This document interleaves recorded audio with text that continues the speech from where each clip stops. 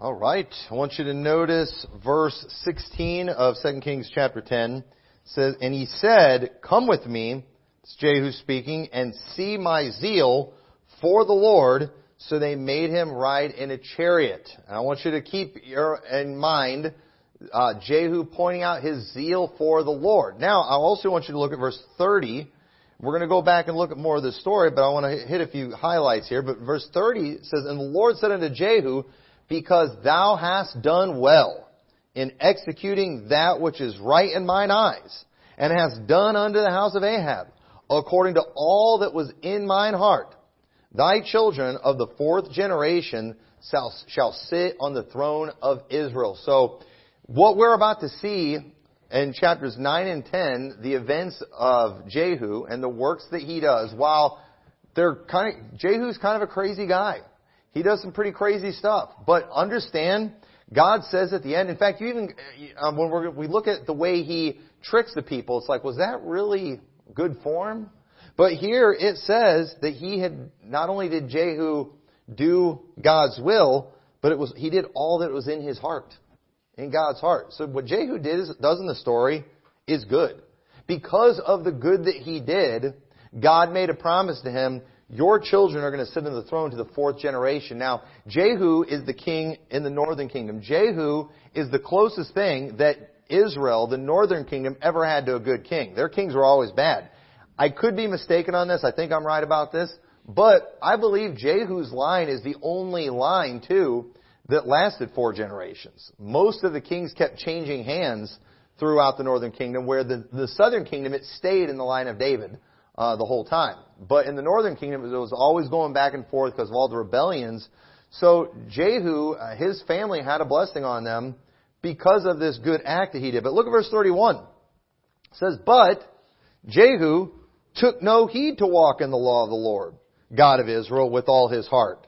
For he departed not from the sins of Jeroboam, which made Israel to sin." So notice that while Jehu has done some really good stuff here, he's even received a promise from God of the kingdom being his family to the 4th generation. He wasn't interested in walking in the law of the Lord. He did not remove the golden calves that Jeroboam had caused Israel to sin with. So here's the question, was the zeal even really for the Lord? Because if he's really zealous for the Lord, shouldn't he be willing to get rid of the golden calves? I mean, isn't that kind of a gimme there? And I'm going to share some thoughts today, and about Jehu and some things that I think we can accurately conclude from what the Bible tells us about his life. But also, I want to use this to help us know ourselves a little bit, because often we give ourselves a little more credit than we deserve in some areas. And I think there's a lot that we can learn about ourselves from looking at the story of Jehu. And I think he's a fascinating character. We don't have time to look at everything the Bible says about him, but let's hit a few highlights about Jehu. 2 Kings chapter 9, verse 20, it says, "And the watchman told, saying, He came even unto them, and cometh not again. And the driving is like the driving of Jehu, the son of Nimshi, for he driveth furiously." Now, when we look at Jehu, he does seem like kind of a furious guy. He kind of seems like a crazy guy. And his driving fit his personality, doesn't it? And so when this person sees him driving, it's like, it's got to be Jehu. Look, he's driving furiously. What does that look like? He's running people off the roads. He's laying on the horn at people. He's hitting a horn as soon as the light turns green, not giving people a chance to take off. And obviously I'm being funny there. But, we know furious driving when we see it. And so Jehu, this is a guy with a big personality, and one that I think that a lot of us can relate with a little bit sometimes. And you can't help but appreciate Jehu. And listen, even if you're not like this, let's just admit it, we all love a colorful character. On TV shows and movies. You like watching the guy who blows his top all the time. It's entertaining to watch. And when I look at the life of Jehu, while he was a good king and did a lot of good things, he's not somebody I don't think I would have wanted to been one of his subjects. I don't think I would have wanted to been a part of his kingdom, because the guy had some pretty serious flaws too. But either way, as somebody who's not affected by his life choices, I can't help but look at Jehu and think, I like this guy. I find him very entertaining. Look at what it says in verse 22. of chapter 9. And it came to pass when Joram saw Jehu that he said, "Is it peace, Jehu?" And he answered, "What peace? So long as the whoredoms of thy mother Jezebel and her witchcrafts are so many." And Joram turned his hands and fled and said to Ahaziah, "There is treachery, O Ahaziah." And Jehu drew a bow with his full strength and smote Jehoram between his arms, and the arrow went out at his heart, and he sunk down into his chariot. And listen, Ahaziah was a bad guy. And I like how it says in Jehu when he shot him, he didn't just shoot him. He drew the bow at full strength. Why? Because I think he was mad. I think he wanted to kill this guy, and he wanted to make sure he was really dead. And, and he did. He shot him through the back, and it came out the chest. I mean, it's a good image right there if you like violent stuff. And Jehu did that. He's an intense guy. He wasn't just going to go give this guy a girl slap or something. No, he's not just going to put an arrow in him. He's going to put an arrow through him. As much as he can, he draws the bow at full strength. Verse 30. When Jehu was come to Jezreel, Jezebel heard of it, and she painted her face and tired her head and looked out at a window. And Jehu entered in at the gate and said, "Had Zimri peace, who slew his master?" And he lifted up his face to the window and said, "Who is on my side?" And there looked out to him 2 or 3 eunuchs. And he said, "Throw her down." So they threw her down, and some of her blood was sprinkled on the wall and on the horses, and he trode her underfoot. So it wasn't enough that she got splatted from the fall. He ran her over too. Jehu's intense. And when he was come in, he did eat, meat, and drink. Oh, that was fun. I'm going to go get something to eat. And said, but then, so after he does, he's driving like a maniac. He goes and puts an arrow all the way through a guy, draws a bow at full strength. He has Jezebel killed. After she dies, her blood splatters all over the wall. He runs her over with his chariot. And then he's like, "I'm hungry. I'm going to go get something to eat." I think he was hangry. Because notice after he eats and drinks, it said, "Go see now this cursed woman and bury her, for she's a king's daughter." It's like, I'm feeling a little bit better now. I guess we should show some respect. I don't feel like running her over anymore. She's already dead. Let's go bury her. But then, they found just the head and the hands left. And just like the Bible had prophesied, the dogs were going to eat her blood. And Jehu realizes this fulfillment of prophecy. And so he does. He has her violently killed, but enjoys a nice meal, and then shows some respect. Verse 7, "And it came to pass, when the letter came to him," this is in chapter 10, "that they took the king's son and slew 70 persons and put their heads in baskets and sent them to Jezreel. And there came a messenger and told him, saying, They have brought the heads of the king's son. And he said, Lay ye them in 2 heaps at the entering into the gate until the morning." Okay, now why is he doing this? He's trying to get some attention. And you know what? Laying 70 heads in 2 piles of king's sons is going to get some attention. So again, Jehu did all that was in the Lord's heart. I think he was too mean. I can see why you think that, but God was pleased with what he did. You know why? Because the wickedness of Ahab, the wickedness of Israel during this time was very great. And this needed to be done. So verse 11, "So Jehu slew all that remained of the house of Ahab in Jezreel, and all his great men, and his kinfolks, and his priests, until he left him none remaining. And he arose and departed and came to Samaria. And as he was at the shearing house in the way, Jehu met with the brethren of Ahaziah, king of Judah, and said, Who are ye? And they answered, We are the brethren of Ahaziah, and we go down to salute the children of the king and the children of the queen. And he said, Take them alive. And they took them alive and slew them at the pit of the shearing house, even 42 men, neither left he any of them. And Jehu wanted no one left breathing that was in any way loyal to Ahab. He is cleaning house. Verse 15, "And when he was departed thence, he lighted on Jehonadab, the son of Rechab, coming to meet him, and he saluted him, and said to him, Is thine heart right? As my heart is right with thy heart. And Jehonadab answered, It is. If it be, give me thine hand. And he gave him his hand, and he took him up into his chariot." Now, this is just a side note, but Jehonadab, the son of Rechab, we read about his descendants in Jeremiah. If you remember the story where Jeremiah, God tells him to go into the sons of Jehonadab, the son of Rechab, and offer them wine. And remember, they refused the wine that Jeremiah offered them because of the command of their father, Jehonadab. This is that man.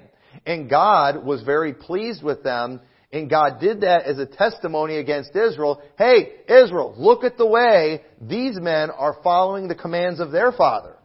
Why aren't you that way? So this is that man right here that later on we see his descendants referred to. So this is a good guy who had some good descendants that honored their father and is used as a great example. So that's just kind of a bonus note there that has nothing to do with the sermon. But Jehu speaking to Jehonadab, he said, "Come with me and see my zeal for the Lord." So they made him ride in his chariot. Now, I want to make a special note of this line right here because I'm going to point out some things that we're going to see in Jehu's life that I believe we can often find in our own lives or in the lives of others. And people often do, they do like Jehu and they will proclaim their zeal for the Lord. But at the same time, you can't help but watch these people and question their zeal. Because when you look at Jehu, there is no questioning he is doing a good work in this story. But when you look at the life of Jehu, it's like, was he a good guy? Was he not a good guy? Because there's some pretty serious flaws. And we see at the end, he took no heed to walk in the law of the Lord. That doesn't sound like a good guy. But how can he not be a good guy and do all these good things right here? And so I want you to keep all these things in mind. Because here, can a person really say they are zealous for the Lord when they're doing a good work in one area while doing a completely wicked work in another area?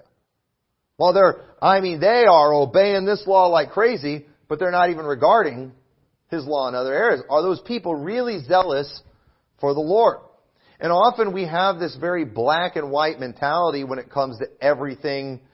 And Christians, we're sometimes the worst in this area because we often create confusion with our rhetoric and the way we say things. But I want to be very specific because I want us to be clear in what I'm trying to communicate tonight. So first thing, when we ask the question, are there any good people in the world? Okay? Y'all understand that the term good, it's kind of a relative term. Okay? Because if we're saying good in comparison to God and His righteousness, no, there's none good, no, not one. Okay? If we're talking about good enough for heaven, no, not one. There's none that doeth good. But at the same time, if we're saying someone is good in the sense of being a benefit to society, being a good neighbor, a good person, there's many good men and women out there. Even Romans, where it says there is none good, no, not one, it says in Romans 5:7, "For scarcely for a righteous man will one die, yet peradventure for a good man some would even dare to die." So there are good people in the world in the sense of they are good for society. They are kind. They obey laws. Keep that in mind when we talk about good. All right? Because for some, they act like good is a matter of just saved and lost. Okay? That's also ridiculous because our righteousness is filthy rags.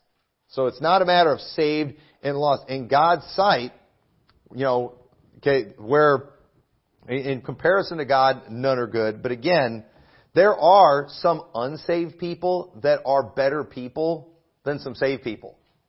Okay? Me and my boys, we talked about a guy who used to work out at the distribution center that made no claim to be a Christian, but we always talk about how he's better than most Christians that we know.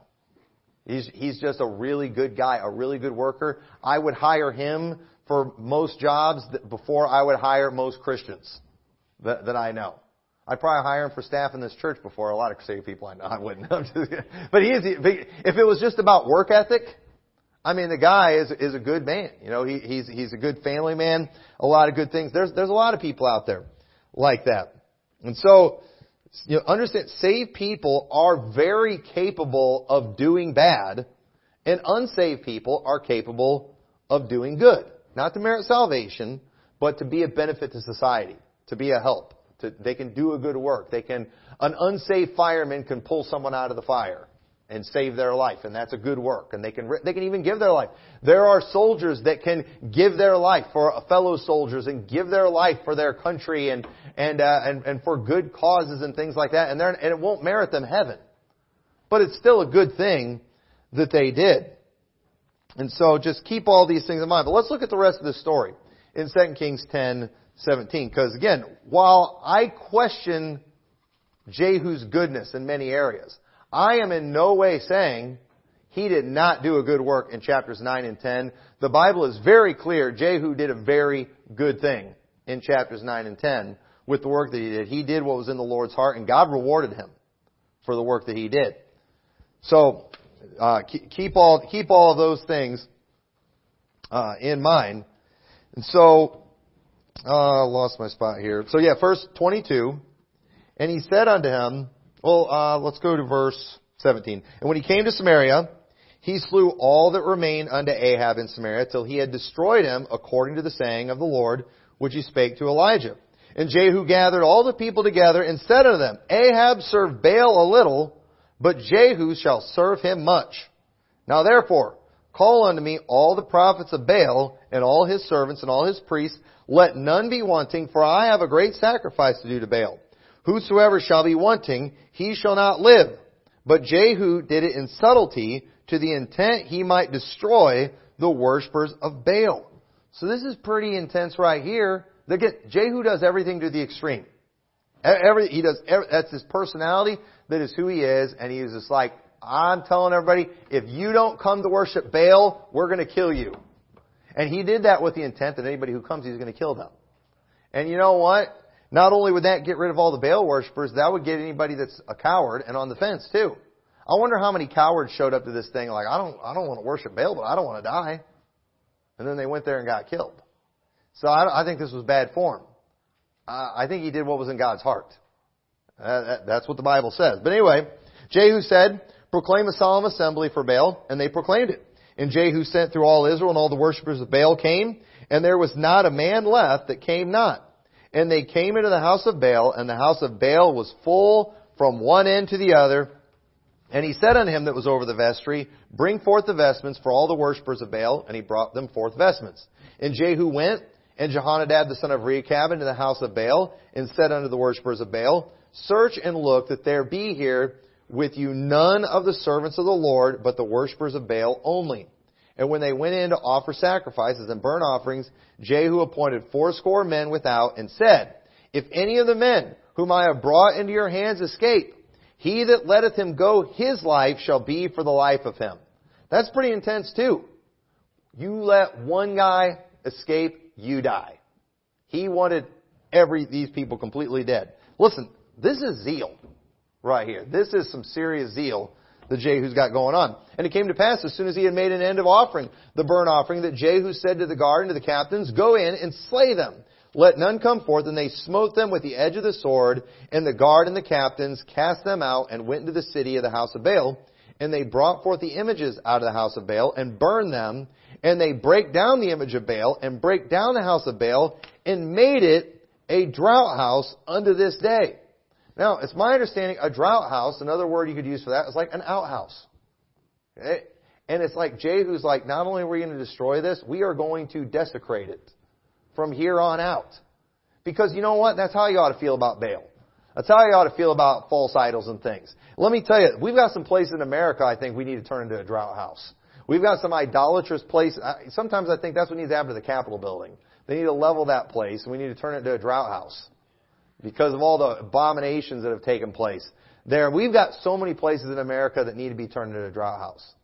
And never mind. I was going to, but I got to watch it. We're in church. We're in church, but those places they deserve to be, desecrated, destroyed, forgotten. The idolatry is a very wicked sin that has great consequences for a nation. And so I think what Ahab did here was really good. This was definitely a good thing.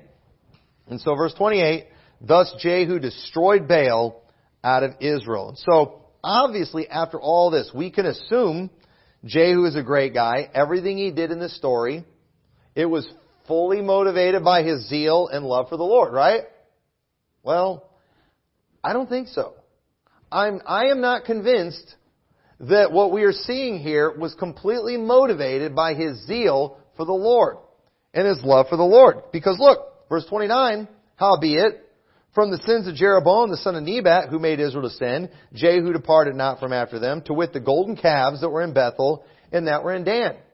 Remember, in Bethel and Dan, they put the 2 golden calves, one on the northern border, one towards the south, because he didn't want them going to Jerusalem to worship, which is where they were supposed to go. And Jeroboam got in all kinds of trouble for that. All these years have passed. Those golden calves are still there. And all of a sudden, you got Mr. Zeal for the Lord, who goes crazy on the worshipers of Baal, but he has no problem with these golden calves. He is now now he's the king of Israel.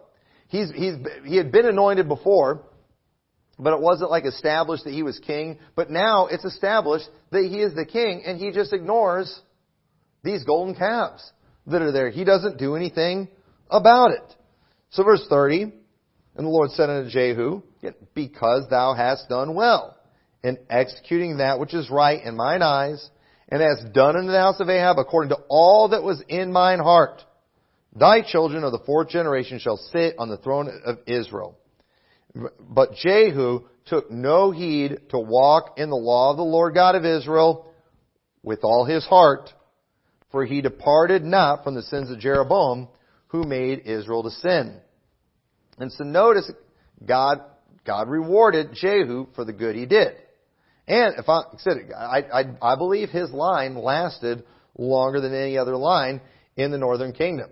Jehu was probably the only good king, or the closest thing, I should say, to a good king that the northern kingdom ever had. And so, this is what I want to focus on in this message, and where I kind of want to make some application. How does a man like Jehu do such a great job in one area of his life and get such a great victory, and then just turn around and not take any heed to the law of God and not remove golden calves? That's a pretty strong accusation. He took no heed to the law of God. He wasn't interested in hearing it. He wasn't interested in following it. Jehu had no interest in the law of God. But it's like, but wait a minute. Why was he so excited about Baal then? Why was he so zealous about this? Why did he do so good in this one area? And so here's what I think we can assume from the Scriptures, and I think too we can assume this just from our own life experiences, things that we've seen. But just some things that I think we all need to get a hold of tonight, something we all need to realize, is that sometimes, even though this morning we talked about how sinful our flesh is, did you know that sometimes our personal will and the will of God lines up? You know, sometimes we're just in agreement with God. Now, there's a lot of times we're not in agreement with God, and hopefully we know to follow what God says. But you know what? There are some things that God hates that I also hate. But there's also some things that God hates that I struggle hating sometimes. And it's real easy for us to be obedient when we are in agreement with God. Again, hating Baal and hating Baal worshipers, that's good. You know, that's what it's supposed to do. They're supposed to get rid of these people. But was Jehu, I don't know, did Jehu have some maybe past history with Baal worshipers that we don't know about? Was there something, because why doesn't he have a problem with the golden calf? Why doesn't he have a problem with that religion? It seems like there's not really a balance here that we're seeing. But listen, whenever that happens, when our wills line up, this is great. But when our wills don't line up, are we like Christ and we say, nevertheless, not my will, but thine be done? Do we do that? Because it appears that Jehu, he's all on board with getting rid of Jezebel, getting rid of Ahaziah. And he certainly was on board with him being king. So he's all on board with getting rid of Baal and all that. But then once he's established as king, all of a sudden he doesn't care about the law of God. All of a sudden, when his will and God's will conflict, he doesn't care. And that's not right. We need to have the attitude like Christ and say, not my will, but thine be done. It is great when we love and hate the same thing as God. But Matthew 5:46 says, for if ye love them which love you, what reward have ye? Do not even the publicans the same? And if ye salute your brethren only, what do ye more than others? Do not even the publicans so? You know how easy it is for us to be nice to people that are like us or people that we like? That's easy. Publicans do that. They'll all salute each other, high five each other, give each other a hug and things like that. That's not really impressive if we are kind to those who are kind to us. But when you love your enemies. You know who that's like? That's like Christ. These are the things that He's called us to do, and often we don't find ourselves being very zealous about those things. It's easy to be zealous when we have things in common. Matthew 5:43, you have heard this been said, thou shalt love thy neighbor and hate thine enemy. But I say unto you, love your enemies, bless them that curse you, and do good to them that hate you, and pray for them which despitefully use you and persecute you. And I personally believe what we're seeing here is that Jehu did. He hated these people. And probably for some good reasons. It's kind of like us. Do we really hate the Sodomites and the reprobates just because we just love God so much? I think sometimes we just hate them because they're real easy to hate. I mean, there's a lot of lost people that hate Him as well. You understand that? I mean, and obviously, I'm not saying it's wrong. It makes sense. I mean, everybody still hates pedophiles. Why? Because fortunately, we're still allowed to hate them in society. But obviously, it's easy to hate people who are so different, people who are truly wicked. That's easy. So often, we can be really zealous about that. We're real zealous about hating the sins that we hate, but we struggle to hate the sins that God hates. So it's just like, is your hatred for these people, this sin or whatever, is this motivated by your love for God, or is it just motivated by your flesh? Because again, for example too, we all have hatred for other people's pride, other people's arrogancy. God hates pride and arrogancy too. But do we hate it when it's ours? Often we don't, and that's kind of hypocritical, isn't it? Then the reality is, if we were zealous for the Lord's sake, then there's going to be a balance in our hatred. So when you see Jehu declaring his zeal for the Lord, and he's passionate about Baal, and we're going to see some other examples too, why I think he could have been motivated by that, but we see him giving no regard to the golden calves, it calls some questions into mind. And so we need to watch out for that. And so just, again, I don't believe we should ever discourage people's zeal. But at the same time, too, I'm talking for you personally, don't ever get thinking too highly of yourself because you are zealous in some areas. Is it because your zeal is for the Lord, or is it just because you guys are agreeing today? Because how do you get when you disagree? That's what's important. Because sometimes we aren't going to line up. And so because what happens when your will and God's will conflicts? Because that, I promise you, is going to happen. In James 4:6, it says, but He giveth more grace, therefore He saith, God resisteth the proud, but giveth grace unto the humble. Submit yourselves therefore to God, resist the devil, and he will flee from you.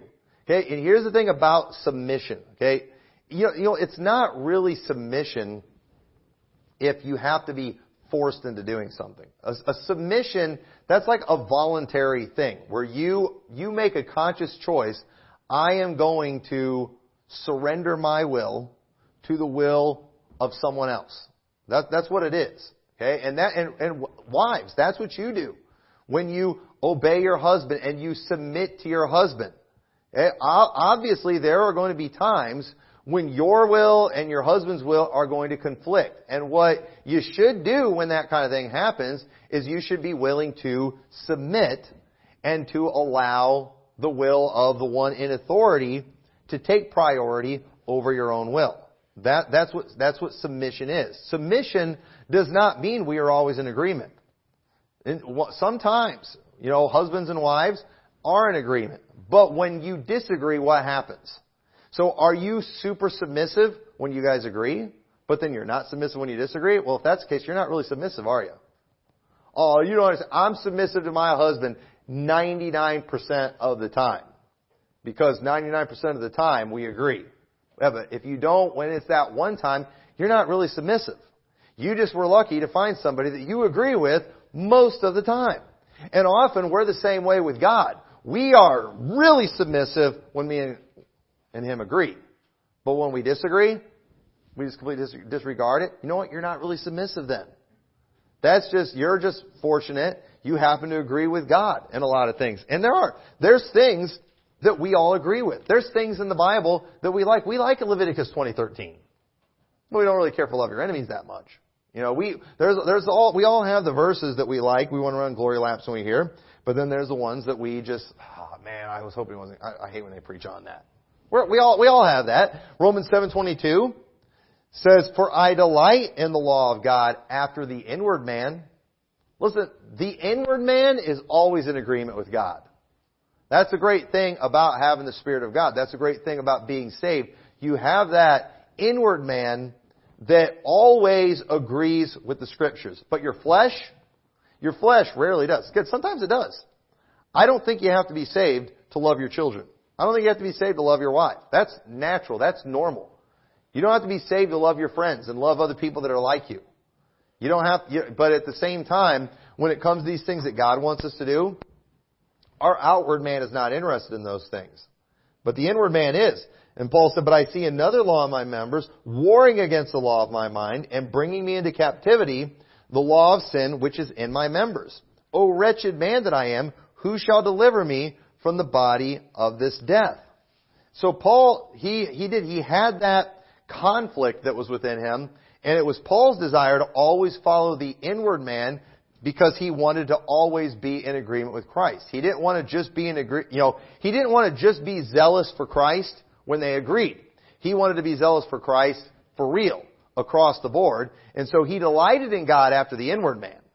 But boy, Paul recognized there's some stuff my flesh doesn't like. There are some things that my flesh is not in agreement with God on. But you know what? Forget my flesh. That was his attitude. And that's because Paul was truly submissive and he was zealous for the Lord. Paul was a man who was zealous before he was saved. And he did a lot of bad stuff. And he carried that zeal over into salvation, and he put it in obedience to God, and it caused him to do a lot of great things. And so, do we behave the same way when we find out God hates things we love, or that God loves things we hate? If we really are zealous for the Lord, then we are. All of a sudden, we're going to get real fired up about those things if we're truly zealous for the Lord. And so I personally believe if Jehu's zeal would have really been for the Lord, I think too, after he got done getting rid of Baal, he'd be like, all right, them golden calves are next. We need 2 more drought houses in this area. Let's go and let's take care of those things. But he didn't do it. He ignored it. He disobeyed God. He took no heed to the law of God. And so just kind of a few thoughts that I have about Jehu. And that's one, I believe that Jehu was an amazing individual. An interesting individual who did some great things for God. I also believe that when Jehu and God were on the same page, great things happened and God was pleased with what Jehu did. But, you know what else I think about Jehu? He was kind of a hypocrite. He really was. He's kind of a hypocrite. He's so zealous about Baal, but he doesn't care about the golden calves. Also, Jehu, he seems like he might be a little self-obsessed as well when we look at him. Because, again, while I don't doubt the good that was accomplished, I do question the motivation. Because in 2 Kings chapter 9 too, God specifically had him anointed to be king. And he was told by the prophet too to go take out Joram. He was told to do that. So maybe he was really passionate like this because he really wanted to be king. So he's like, man, I just got anointed to be king. I got to go take these people out. Let's get it done. Maybe the reason he wanted to get rid of all who were loyal to Ahab wasn't so much because of his love for the Lord, but because he's like, I don't want to have to deal with any rebellions. Again, either way, it served God's interest at this time for Jehu to do all these things. This is what God wanted. And God used Jehu in a special way. But the reality is, I can't help but think there might have been a little bit of selfish motivation here when as soon as he becomes established as king, after he has defeated all of, not just God's enemies, his enemies. Because guess what? Sometimes our personal enemies and God's enemies are one and the same. And isn't that great? Because then we can hate them, right? But what happens when it's just our enemies? Do we hate them the same way? Are we hating them then when we're not really supposed to? The truth is, sometimes our interests and God's interests line up. And then, if we're only zealous then, it's not really a zeal for the Lord. It's kind of a it's kind of motivated by self. And so sometimes people have even carnal motivations too for going into the ministry. That is a reality. Because, for example, too, some people, they like the idea of leading a church. They like the idea of some kind of authority and power, and just there are some carnal motivations that are out there, but the reality is, I personally think people who are motivated by carnal things are always going to end up being disappointed. They will either be disappointed and they will give up, or they will not be able to admit they made a bad, choice, and they will start doing very manipulative things to get those carnal things that they wanted. And that happens in a lot of churches. But, so we definitely want to watch out for that kind of thing, because there are pastors of large churches, large ministries, a lot of money, who their motivation is to serve the Lord and to advance the cause of Christ, for sure. But there's a lot of guys that are out there. They see these large churches doing all these large works, and they're thinking, I could benefit from that. And so they do. They set out to build a big church, to build a soul-winning church, to build a church that has the right doctrine, because they're thinking, I can benefit from it in some way. That's not a good thing. Because the problem is, as soon as something comes up, and you've got to make a tough choice, and your will and God's will doesn't line up, there's a good chance you're going to compromise. There's a good chance you're going to do the wrong thing.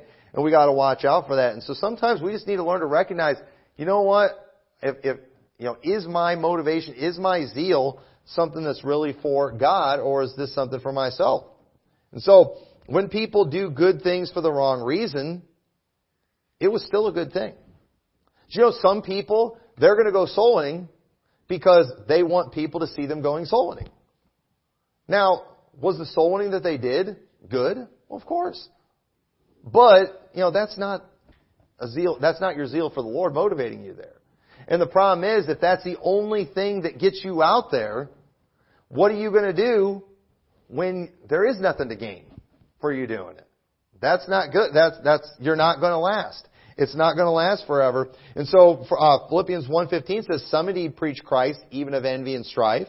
Some also of goodwill. The one preached Christ of contention, not sincerely, supposing to add affliction to my bonds, but the other of love, knowing that I am set for the defense of the gospel. What then? Notwithstanding every way, whether in pretense or in truth, Christ is preached, and I therein do rejoice, yea, and will rejoice. So again, when Christ is being preached, that's always a good thing. Let's never take away from that. Let's never discourage that. When somebody is being zealous for the Lord, don't throw a wet blanket on what they're doing. Okay, we don't ever want to be that person to throw a wet blanket on good that someone's doing, but I'm speaking when it comes for yourself. When it comes to yourself, we need to search our hearts and make sure that we are actually zealous for the Lord. If we're zealous for the Lord, then we're going to be balanced and we're not going to get ourselves in trouble. And so understand too, Jehu said the problem with him not wholly following the Lord, while he was good, while a promise was left to 4 generations in his kingdom, did you know all those kings after him were all bad? Guess what? We don't see any of the future generations doing the good that their father did. Because you know what they did? They went along with their will too. And their will and God's will wasn't lining up. And so they just did bad. All the ones after him, they all just did bad. And in Mark 12:30 it says, and thou shalt love the Lord thy God with all thy heart, with all thy soul, and with all thy mind, with all thy strength. This is the first commandment. And when we blatantly disregard things like this, there's going to be consequences that will come on us and that will come on the next generation. We are leaving ourselves wide open for the attacks of the devil. And that's what happened with Jehu. And so I think all of us in here, would do well in our life in areas where we feel like we're doing good, and you probably are doing good, and thank God you're doing good in those areas. But we need to remember the first and great commandment is to love the Lord with all our heart, soul, mind, and strength. We need to remember Jesus Christ is to be the focal point of everything. We need to keep Him first and foremost in our hearts and minds, because if we don't, even though we're doing all these good works, we can forget the Lord. We can start, and if we do, eventually they're going to go away. Eventually the good works are going to stop. And Jehu did. He went on a mission, and good was accomplished, but we don't really see more good happening after that. Because there was some hypocrisy there. And again, God used him. Absolutely. You can't take away the good that God did. And often too, we see people do something really good, and then we assume everything they do must be good because they're good. Well, no, not necessarily. Not necessarily. Sometimes their will and God's will is just lining up. But the important thing is what happens when they conflict. And your will and God's will, I promise you, is going to conflict a lot because of your flesh. And you need to learn to get your heart towards God and to submit every time. And if you do, God will not only then bless you, but I believe He'll bless the future generations. We've got to get back to thinking about the next generations. It was the previous generation that thought the rapture was going to come in their lifetime that forgot about us. And look at what is happening in churches in our generation today. We're not supposed to be here. It's way past 1988. We're not supposed to be in their minds. We've got to get back to thinking that way so we can keep this thing going. Because I don't know when the Lord's coming back. And I'm done pretending, like there's no way, there's absolutely no way, according to my understanding of prophecy, it's got to be in my lifetime. No, I'm done thinking that way. I'm going to plan on it not being in my lifetime. I hope it is.